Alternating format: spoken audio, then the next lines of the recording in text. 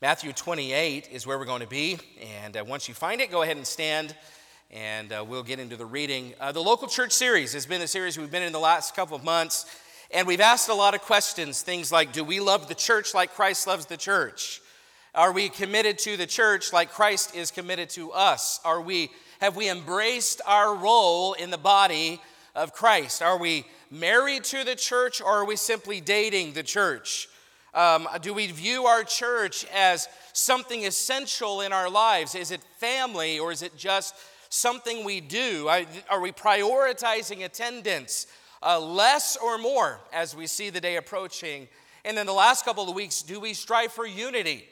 Because unity is essential in a church. And so we've talked about all of these things, and we'll do probably one more tonight about the local church. But as I was trying to figure out how to wrap this up, because it's kind of scary to jump and not know where you're going to land, which is kind of what we've been doing in this series.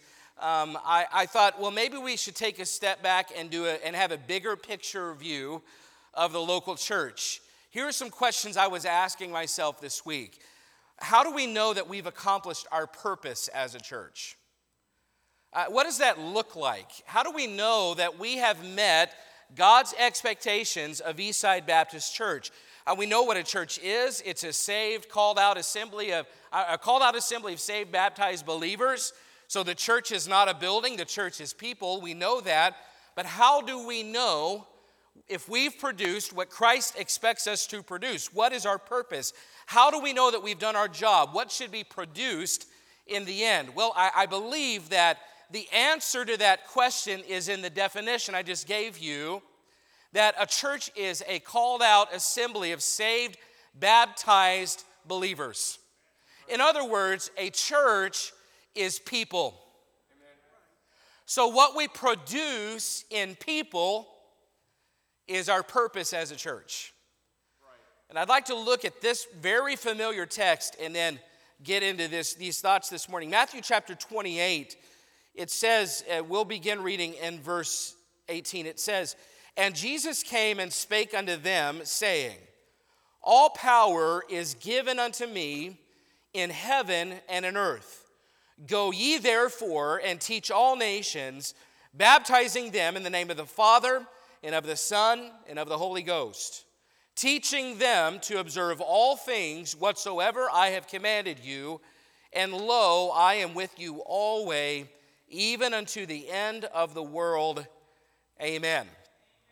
We have here the local church's mandate. This is the first church at Jerusalem. Jesus Christ is about to ascend to heaven, and he leaves them with his final charge. The last words that he says to this church in Jerusalem, where the rubber meets the road, basically is this: the bottom line is that you need to go and make disciples. Your job as a church, our job as a church, is to make disciples. And sometimes we just need to stop and step back and get right back to the bottom line. It's so easy to get used to all the other things we're doing that we forget the primary thing that we should be doing. And I'd like to look at that today. Let's pray and ask God to help us. Father, we pray that you bless the reading of your word. Pray that you'd help each of our hearts to be ready, and that the soil of our hearts, as we heard in men's prayer meeting mentioned, that the soil of our hearts would be prepared to hear the word, so that the seeds of your word can be planted and take root and produce the kind of fruit that we desire this morning. And we love you. We thank you for meeting with us. We're grateful that you make a promise to be in the presence of your people. We know that you're here this morning. We pray that you would be pleased by what we do as well. In Jesus' name, amen. Thank you. You may be seated. If you've ever shopped for a car, then you know the importance, the value of this question. What's the bottom line? If you've ever shopped for a car, you know that you can go into a car lot, and it's kind of this way in furniture stores as well, where it's like a Mission Impossible task not to be spotted by the salesman, and you kind of drive in somewhere. You see, is there somebody around? I'm going to hide behind this SUV over here. We're going to crawl under the cars to get to the one we want to look at. And inevitably, as soon as you open your door, one pops up. So you You can't escape. They're very well trained at what they do. But one of the things that they're known for, a sales tactic, is to ask you what a payment you can afford, rather than just give you the price of the car. So this happened to us when we were young and trying to look for a car, and the salesman was relentlessly saying, no, what's your payment? What payment can you afford? Because I can get you into this 2023 Escalade for $95 a month. You'll pay on it for 46 years, but hey, you can afford that monthly payment. You know, and I learned very quickly back then to say, don't give me that. What's the bottom line? Because they'll take you then, you say, we're looking for something in this price range, this kind of car, and he'll take you to something with all the bells and whistles, all the features, all the frills, and he'll try to get you convinced that you need this car because of the options that it has. And you have to just sometimes put your foot down and say, don't put your foot down and say, sorry, Brother Jim Floss. Anyway, okay. If you were in Men's Prayer Meeting, you know. You put your foot down and say, what's the bottom line? No, I don't really care about those things. Sometimes they might try to sell you a clunker just to get it off the lot, and you just need to say, what's the bottom line? I don't want to know all of those things. I just need to know what's the bottom line. I don't care about the payment. I want to know how much it costs. I don't want to hear about the bells and whistles. Just tell me the price. In the end, what's the bottom line? How much does it cost? What's the number? That's all I need. And see, we live in a fine print society, meaning that it seems like every ad on television, maybe if it's for medicine or like a prescription medication or a car, and they have all the fine print at the bottom, and sometimes they read it, so you can't hear what it says. You can't comprehend what they're saying. They're just trying to get you to commit to this product, whether or not that you hear all the things that could go wrong with the fine print. They want you to sign on the dotted line before you've actually heard the bottom line. And we live in a fine print society, but what I'm thankful for today is Jesus Christ is not a fine print Savior. By that, I mean that He puts everything in large print. You can read exactly what you can expect. He hides nothing. Here's the large print of discipleship, okay? Luke chapter 14. You don't have to turn there. I just want you to hear. Here's what Jesus said. Jesus didn't say, hey, I want you to be my disciple. Hey, come be my disciple. No, He said, and I believe He said it very deliberately. I believe He said it very authoritatively. He said this, if any man come to me and hate not his father and mother and wife, and they're like, what? His children, hey, and his brethren. They're like, oh, okay, yeah. Sisters, okay. Sign me up. No, yea, and his own life also. He cannot be my disciple. And whosoever doth not bear his cross and come after me, he cannot be my disciple.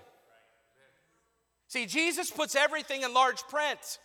There's a cost to following me. I'm going to give this to you up front. You must follow me above everything. You must put me first. It's going to cost you. It's going to be hard. You're going to have to choose me over even your closest family relationships. You're going to have to say no to yourself. Here's the bottom line, He says. You must put me first if you want to be my disciple.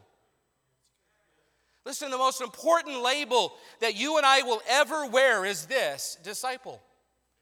The word disciple is found in the New Testament over 260 times. And sometimes, these days we kind of refer to ourselves as Christians or believers, but the term Christian's only found 3 times in the New Testament. The term believers found less than that. I think it's 2 times. Disciple is the label that Jesus Christ gives to those who follow Him. That's the label that He gives us. And He tells us, here's the term, it's discipleship. He continuously talked about the characteristics of a disciple. He said, here's what disqualifies you from being a disciple. And He Himself said, I'm calling you disciples. In fact, the Greek term for disciple appears in our text in Matthew 28. and it's not obvious. It's actually the Greek form, the English form of a Greek word. We'll look at it. As we come to Matthew 28, this is traditionally called the Great Commission, which is an appropriate name. A commission is a commandment or an assignment or an instructive or directive. This is the supreme commandment, the supreme task given to the New Testament church. This is the ultimate job. Now, I believe that our ultimate purpose is to glorify God. But I believe that our primary task in order to accomplish that is the Great Commission. The last thing he said to his disciples were these words. And I want to take a simple look at the Great Commission to help us understand. Because again, we've been talking about the church. We've been talking about being committed to the church and what we ought to do to be committed and what it means to us and what our responsibilities ought to be. But I believe if we do that, we need to know, now here's what a church is supposed to do. Here's what a church is supposed to produce. And the first thing that I see here in this directive, this commission from Christ, the Great Commission begins with Christ's authority.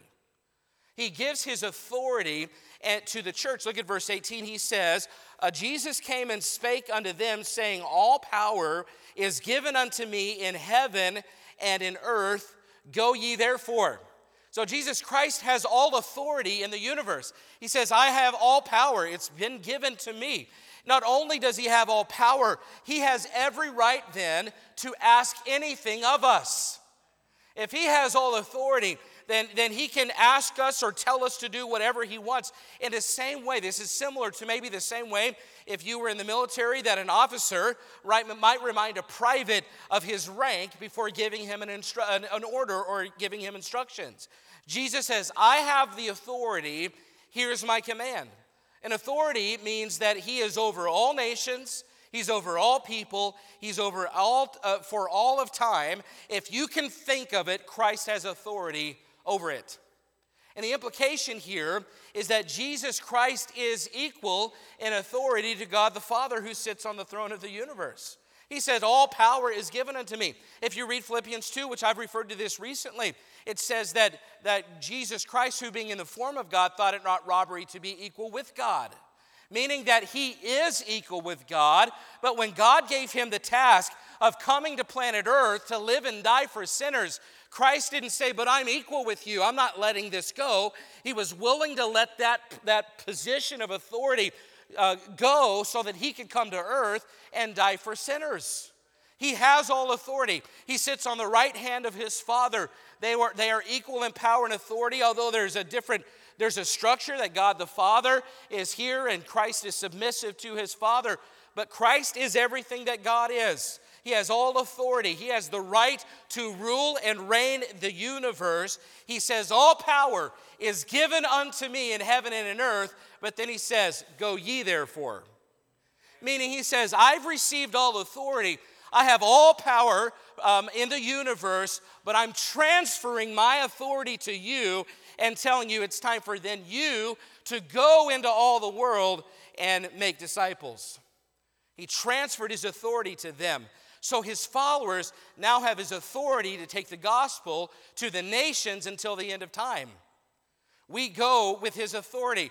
It reminds me kind of maybe of when there are times where you might tell one child, say, hey, go downstairs and tell your siblings it's time for supper. So the child says, okay, so they go over to the top of the stairs, which you could have done. Hey, it's time for supper. Come eat. And immediately every sibling's like, let us follow the orders and instructions given us. And they very calmly come upstairs, sit in their seats. No, see, that's a recipe for disaster, right? So what do you as a mom or a dad tell your children? Okay, here's the thing. Go downstairs, tell them what?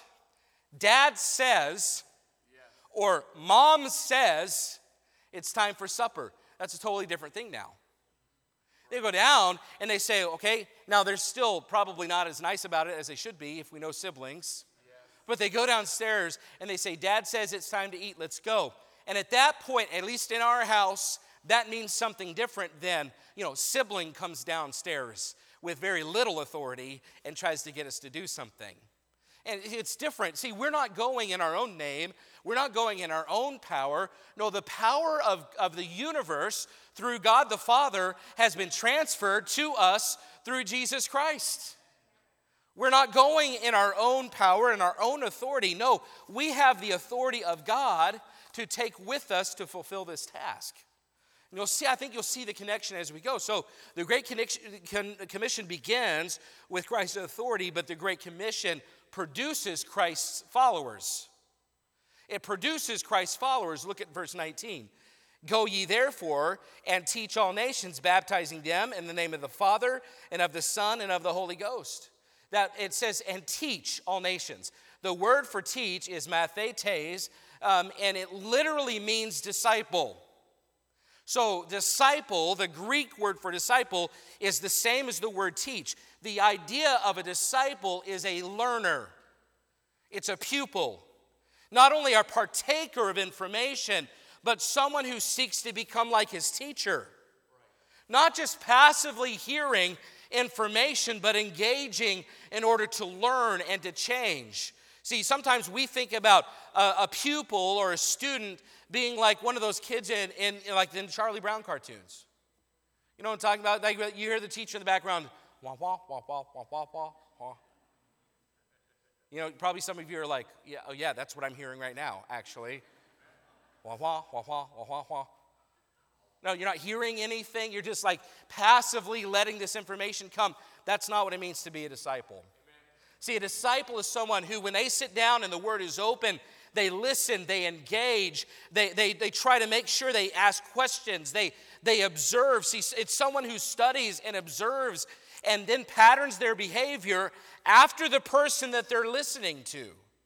The word teach is the verb form of mathetes, which literally means to make disciples. If the Great Commission is followed, it will not only produce believers who claim to be something, it will produce disciples who live something. Amen. See, the first question in all this is this: if the goal of the Great Commission is to produce disciples, can you say that you are a follower of Christ? Right. Can you say that?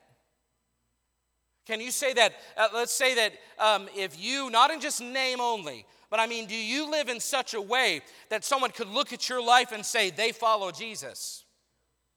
See, disciple is not a passive label. Disciple is an active lifestyle. If someone was to observe the way you speak to the people around you, could they say, well, I sure do hear Jesus Christ in the words that they're using? If someone was to observe the things that make you angry, would they say, they're definitely modeling their life after Jesus? See, this is discipleship. Not just that you learn, but that you do. See, Jesus said to his disciples, he said, if you continue in my word, then are you my disciples indeed. Meaning that a true disciple is not someone who just says the label, I follow Jesus. They don't just wear the t-shirt. They don't just look the part. No, Jesus says, if you're my disciples, you'll continue in my word, and it will show up in deed. Basically, it's not just about what you say. You will consistently live a life that points to Jesus Christ. Amen.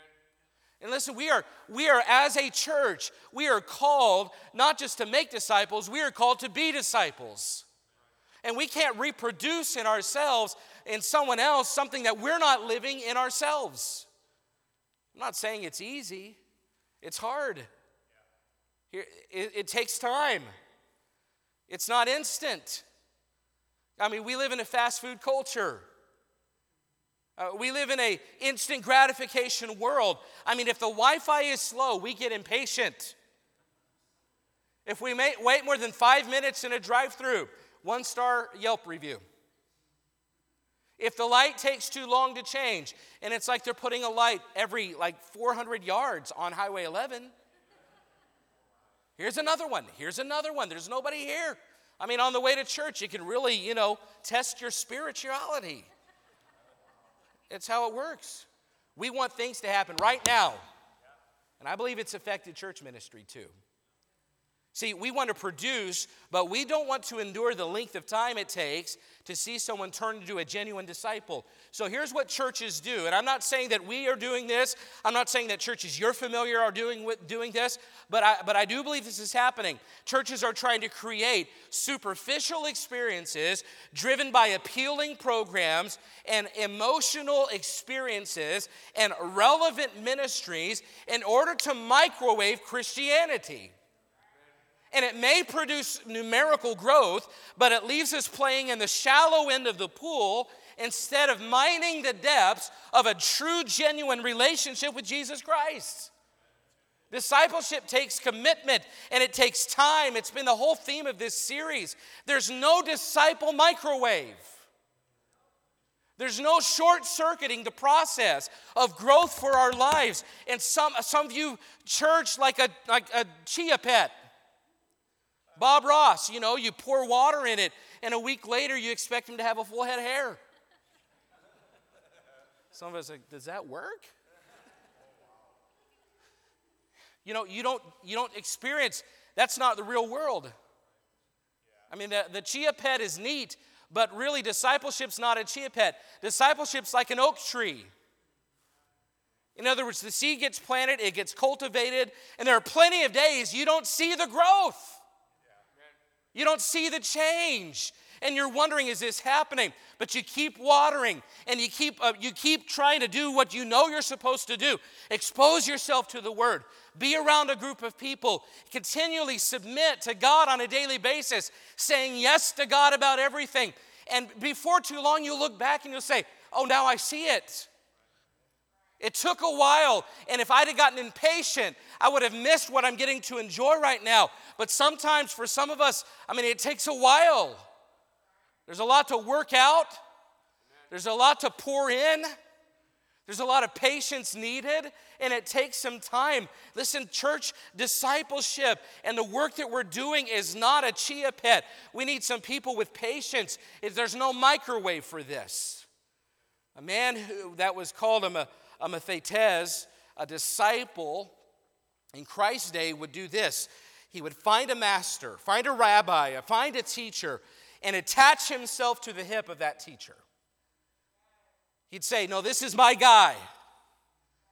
This is the one I want to be like.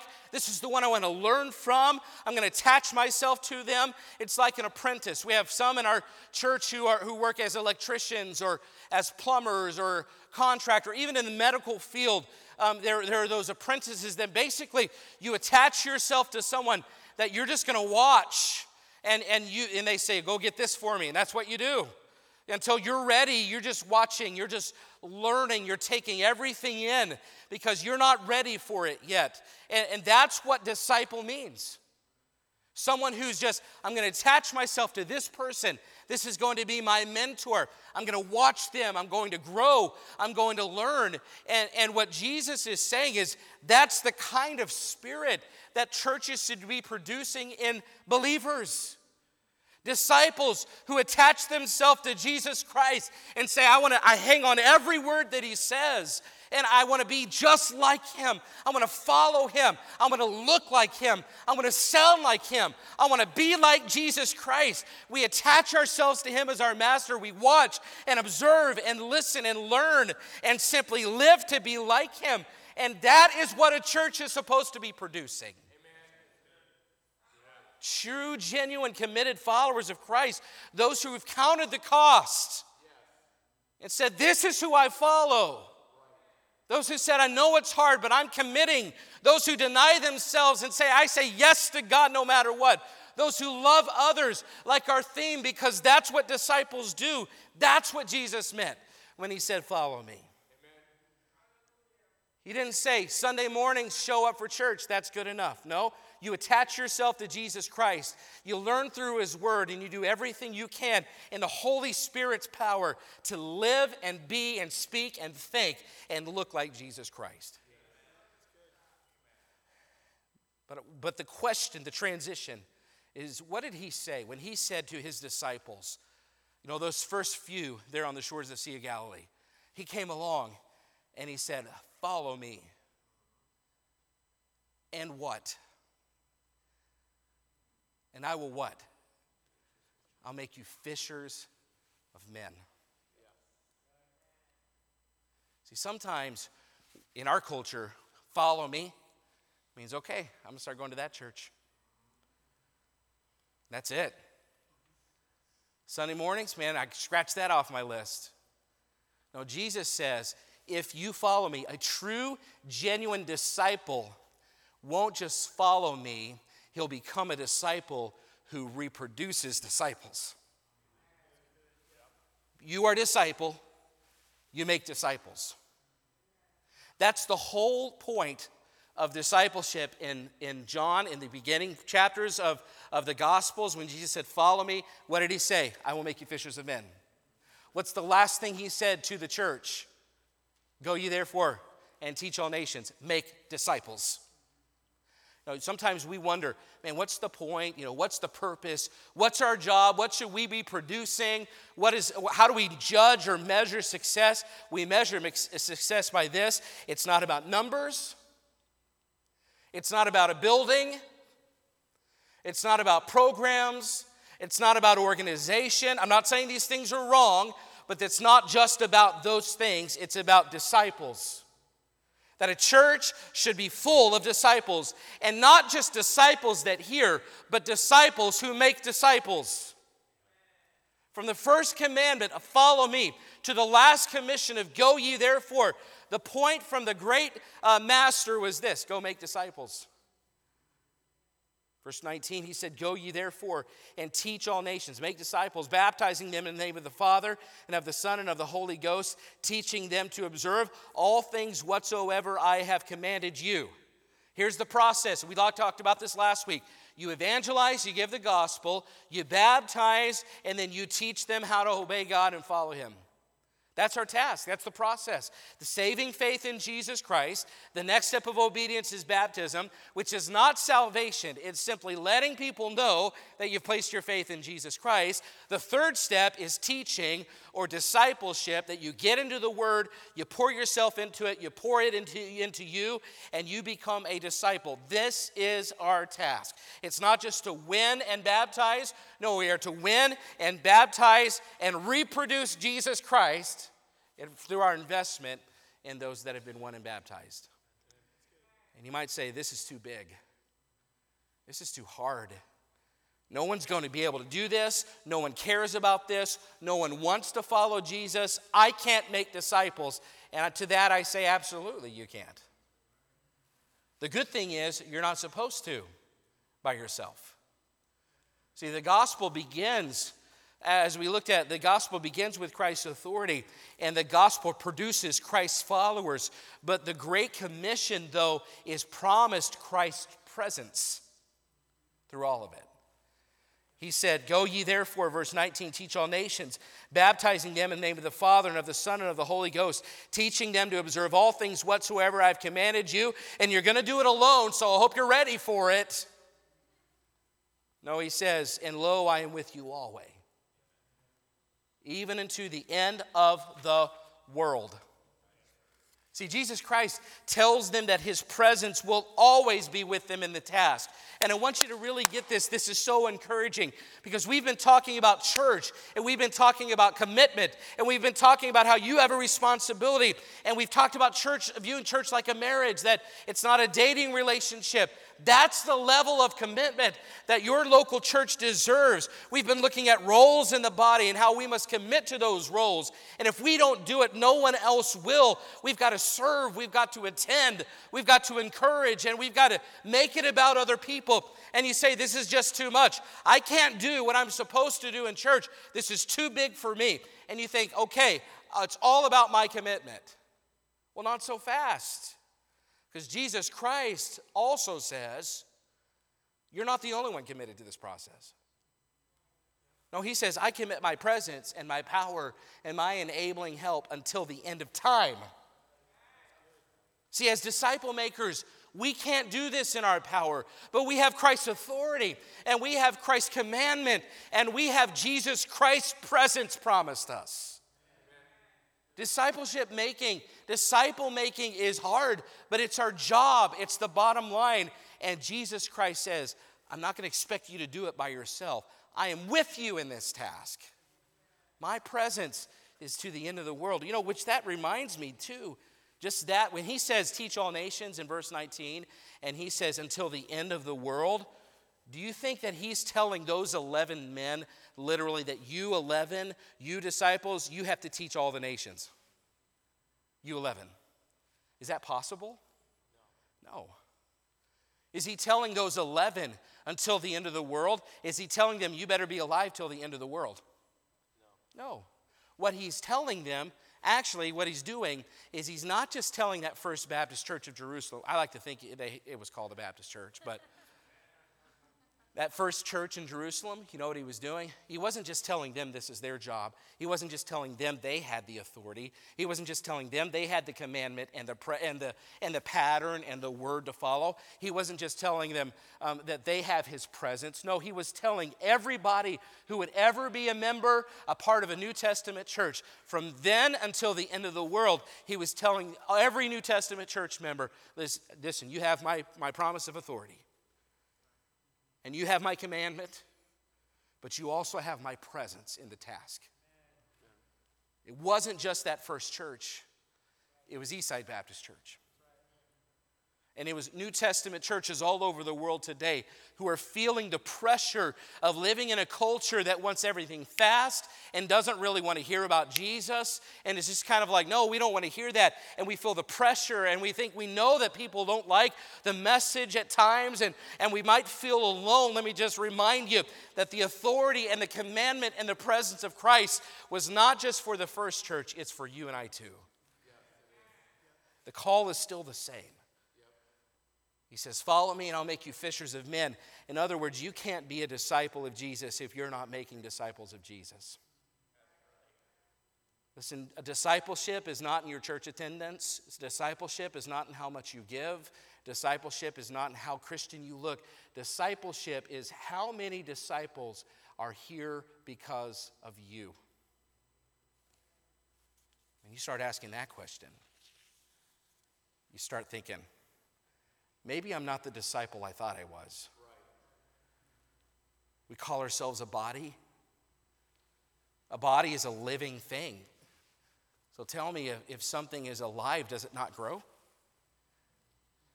Does it not reproduce? I mean, a living organism, if it just sits and nothing happens, could you say it's alive anymore? No, well, we're a living body. So how is it then that so many Christians are not growing or reproducing themselves spiritually? How is it then that so many so-called New Testament churches have stopped reproducing disciples? And all we have to do is obey. Jesus Christ does the empowering work. But I'm afraid that too many of us have grown complacent in our task of producing disciples. And therefore, we have put ourselves in a position to wonder if Christ can call us a sincere, genuine New Testament church. Because a New Testament church reproduces themselves in disciples that look like Jesus Christ. So the first question then today is this, obviously, are you a disciple? If you were accused of being a follower of Jesus in a courtroom, would there be enough evidence to convict you? Could someone watch your life and say, I see Jesus in their life? Say, well, I go to church. Well, unbelievers go to church all the time. And backslidden and stagnant believers can too. You say, well, I read my Bible. Do you not think that an unbeliever can read and appreciate the literary contributions of the Bible? I believe so. You say, well, I give money to the church. Anyone with money can donate to any cause they choose. And there are people out there that donate millions of dollars to causes they believe in. You say, well, I'm a good person. I know people that claim to not believe in God, that I would say, morally speaking, they are good people. Listen, those things should not be what we hang our hat on. Discipleship is not, if you go to church or read your Bible or give money or just are a good person. No, discipleship is have you attached yourself to Jesus? First of all, have you placed your faith in Jesus Christ? Have you acknowledged that you're a sinner and that there's no way you can save yourself? And so by faith, you looked at the finished work of Jesus Christ and said, I need to be saved. You place your faith in Jesus Christ for eternal life. That's the first step to discipleship. The second, have you obeyed God's command to follow in believers' baptism? It's not about salvation. It is about an outward testimony that you have placed your faith in Jesus and you want everyone to know about it. After baptism, then have you attached yourself to Jesus Christ and His Word and said, I want to know about you, I want to learn about you, I want to be like you. This is not just about where I go to church. This is about me being like my Master. That's discipleship. It's not about if you have 4 suits or not. And it's not about how active you are. I want you to be active, and I think we ought to dress our best for the Lord, but we have started defining discipleship with the wrong terms. The fine print, Jesus didn't give us fine print. No, it was large print. And He said, you've got to come after me, and you've got to put me first, and there should be fruit in your life, evidence in your life of something beyond just what you can do in your own strength. Have you repented of your sin and trusted Christ as your Savior? You cannot be a disciple. Here are just some things. You can't be a disciple until you've gone through the process of learning God's Word and allowing it to produce spiritual fruit in your life through the Holy Spirit. You can't be a disciple if you don't continue in the Word. Disciples are consistent. You can't be a disciple if you live for yourself instead of following Jesus. If He's not your master, you can't call yourself a disciple. There's a cost to following. If your faith has cost you nothing, then maybe examine your faith. You can't be a disciple until you're making disciples. Who's here because of you? Who will be standing at the judgment seat of Christ with you because of your influence in their lives? Who will be in heaven because you told them about Jesus? Have you produced a disciple? Have you mentored someone in God's Word? We can't be called disciples until we produce disciples. Here's another question. How committed are you to helping Eastside with the bottom line? The bottom line is not good music, although we have good music, and I'm thankful for it. The bottom line is not a nice facility, although I'm thankful for the beautiful building we have, although half the air conditioning isn't working today, if you've noticed. We had a gremlin crawl in over the weekend. If it's warm, I'm sorry. It's probably good for us. There's a cost to discipleship. Some of you are like, it feels way better than normal. So, okay. The bottom line is not organized programs, although we're trying to have those. The bottom line is not fun activities, although the youth had a scavenger hunt yesterday. It sounded like fun. The bottom line is not slick technology. One of our projectors went out today too, so... No, the bottom line is this. If we had none of those things, but we are reproducing Jesus Christ in disciples, then we literally could do the work of God without a building, without a music. I think music is part of worship. I'm not saying that it's expendable, but reproducing disciples, that's the bottom line. So how many of you actively involved in producing right now? When's the last time you produced one? How many have you impacted to this point in your life? I would dare say this: if you are a believer in a New Testament church like this and you're not about making disciples, then you have lost sight of the bottom line. I heard about a British bus company that received complaints that their drivers were in the habit of just driving past dozens of people at bus stops. So people were complaining. So the company put a statement out and said this: it is impossible for the drivers to keep their timetable if they have to stop for passengers.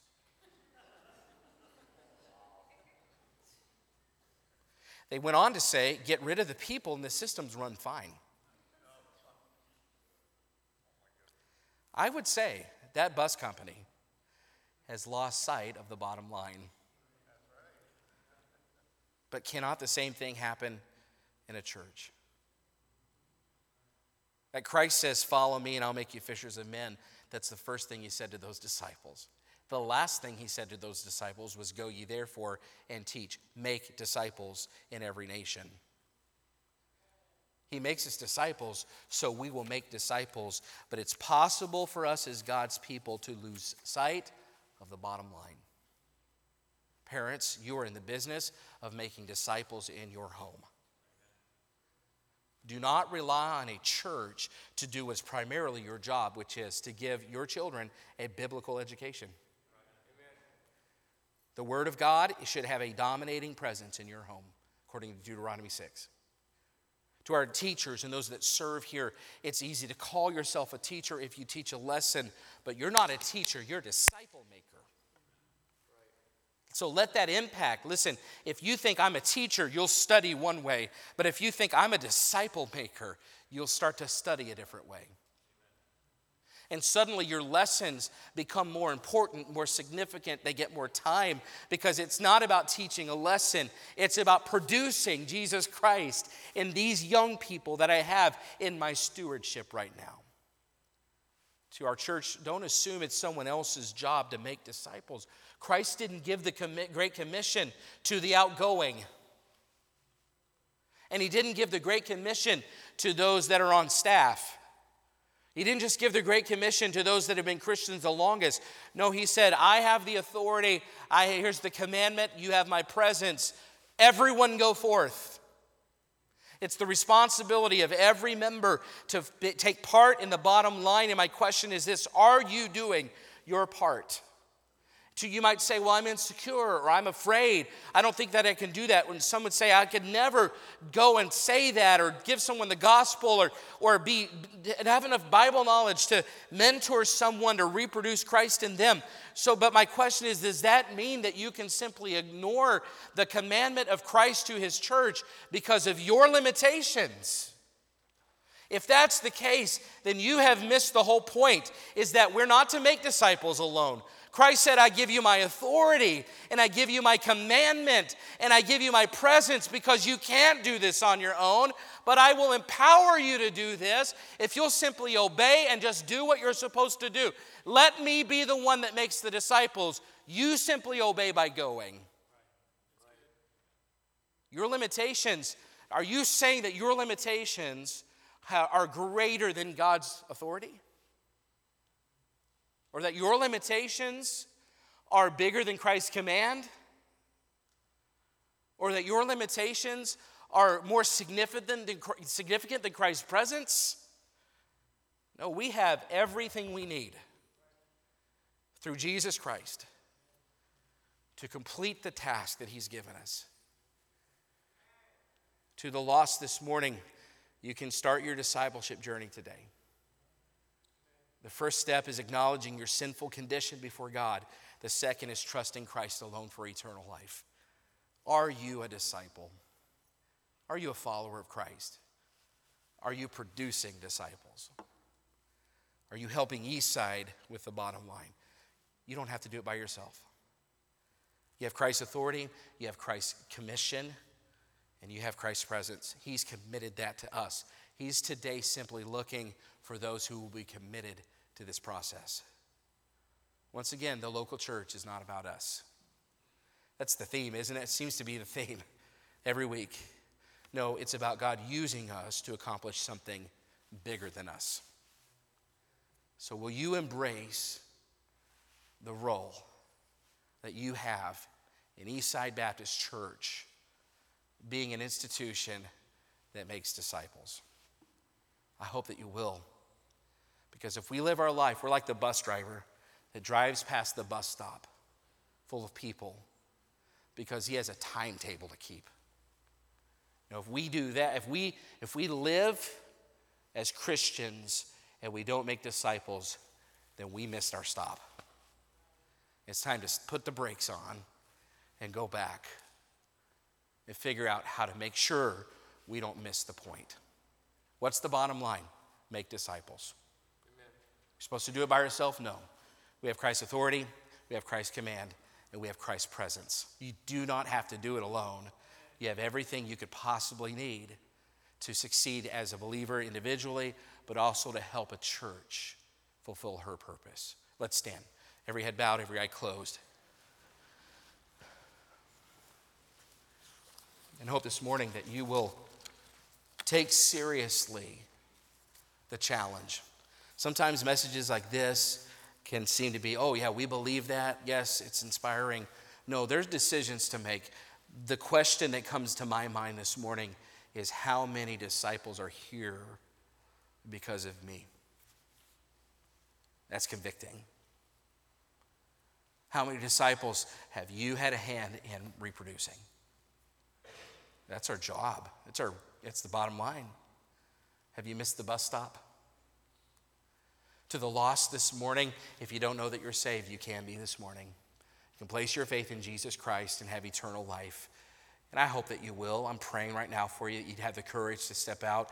We have counselors, those that will show you right from God's word how you can know that if you died today, you'd be on your way to heaven. You can have eternal life this morning by placing your faith in Jesus Christ. We have people that can show you. To the rest of us, are we committed to the bottom line? To those that maybe don't have a church home, would you, if you want to be part of something that is significant and greater than yourself, then maybe it's time to commit to a local church and say, I need to help this church fulfill its purpose in the bottom line. Heavenly Father, we love you and we need you this morning. Just pray that you continue to speak to us and help us today to be submissive and surrendered to the way that your word is speaking to us this morning. God, we want to do right by the way that you have met with us. Help us not to be complacent and just sit where we are without making a choice if there's a choice to make. I pray that you'd help those that this morning who may not know they have eternal life, that you give them the courage to step out and place their faith in Christ. And then I pray for those who maybe have been Christian for a long time, but have not been named disciple because they haven't produced disciples. Help us, Lord, to gain a passion for what our calling is as part of a local church. Lord, we love you. We need you in Jesus' name. Amen.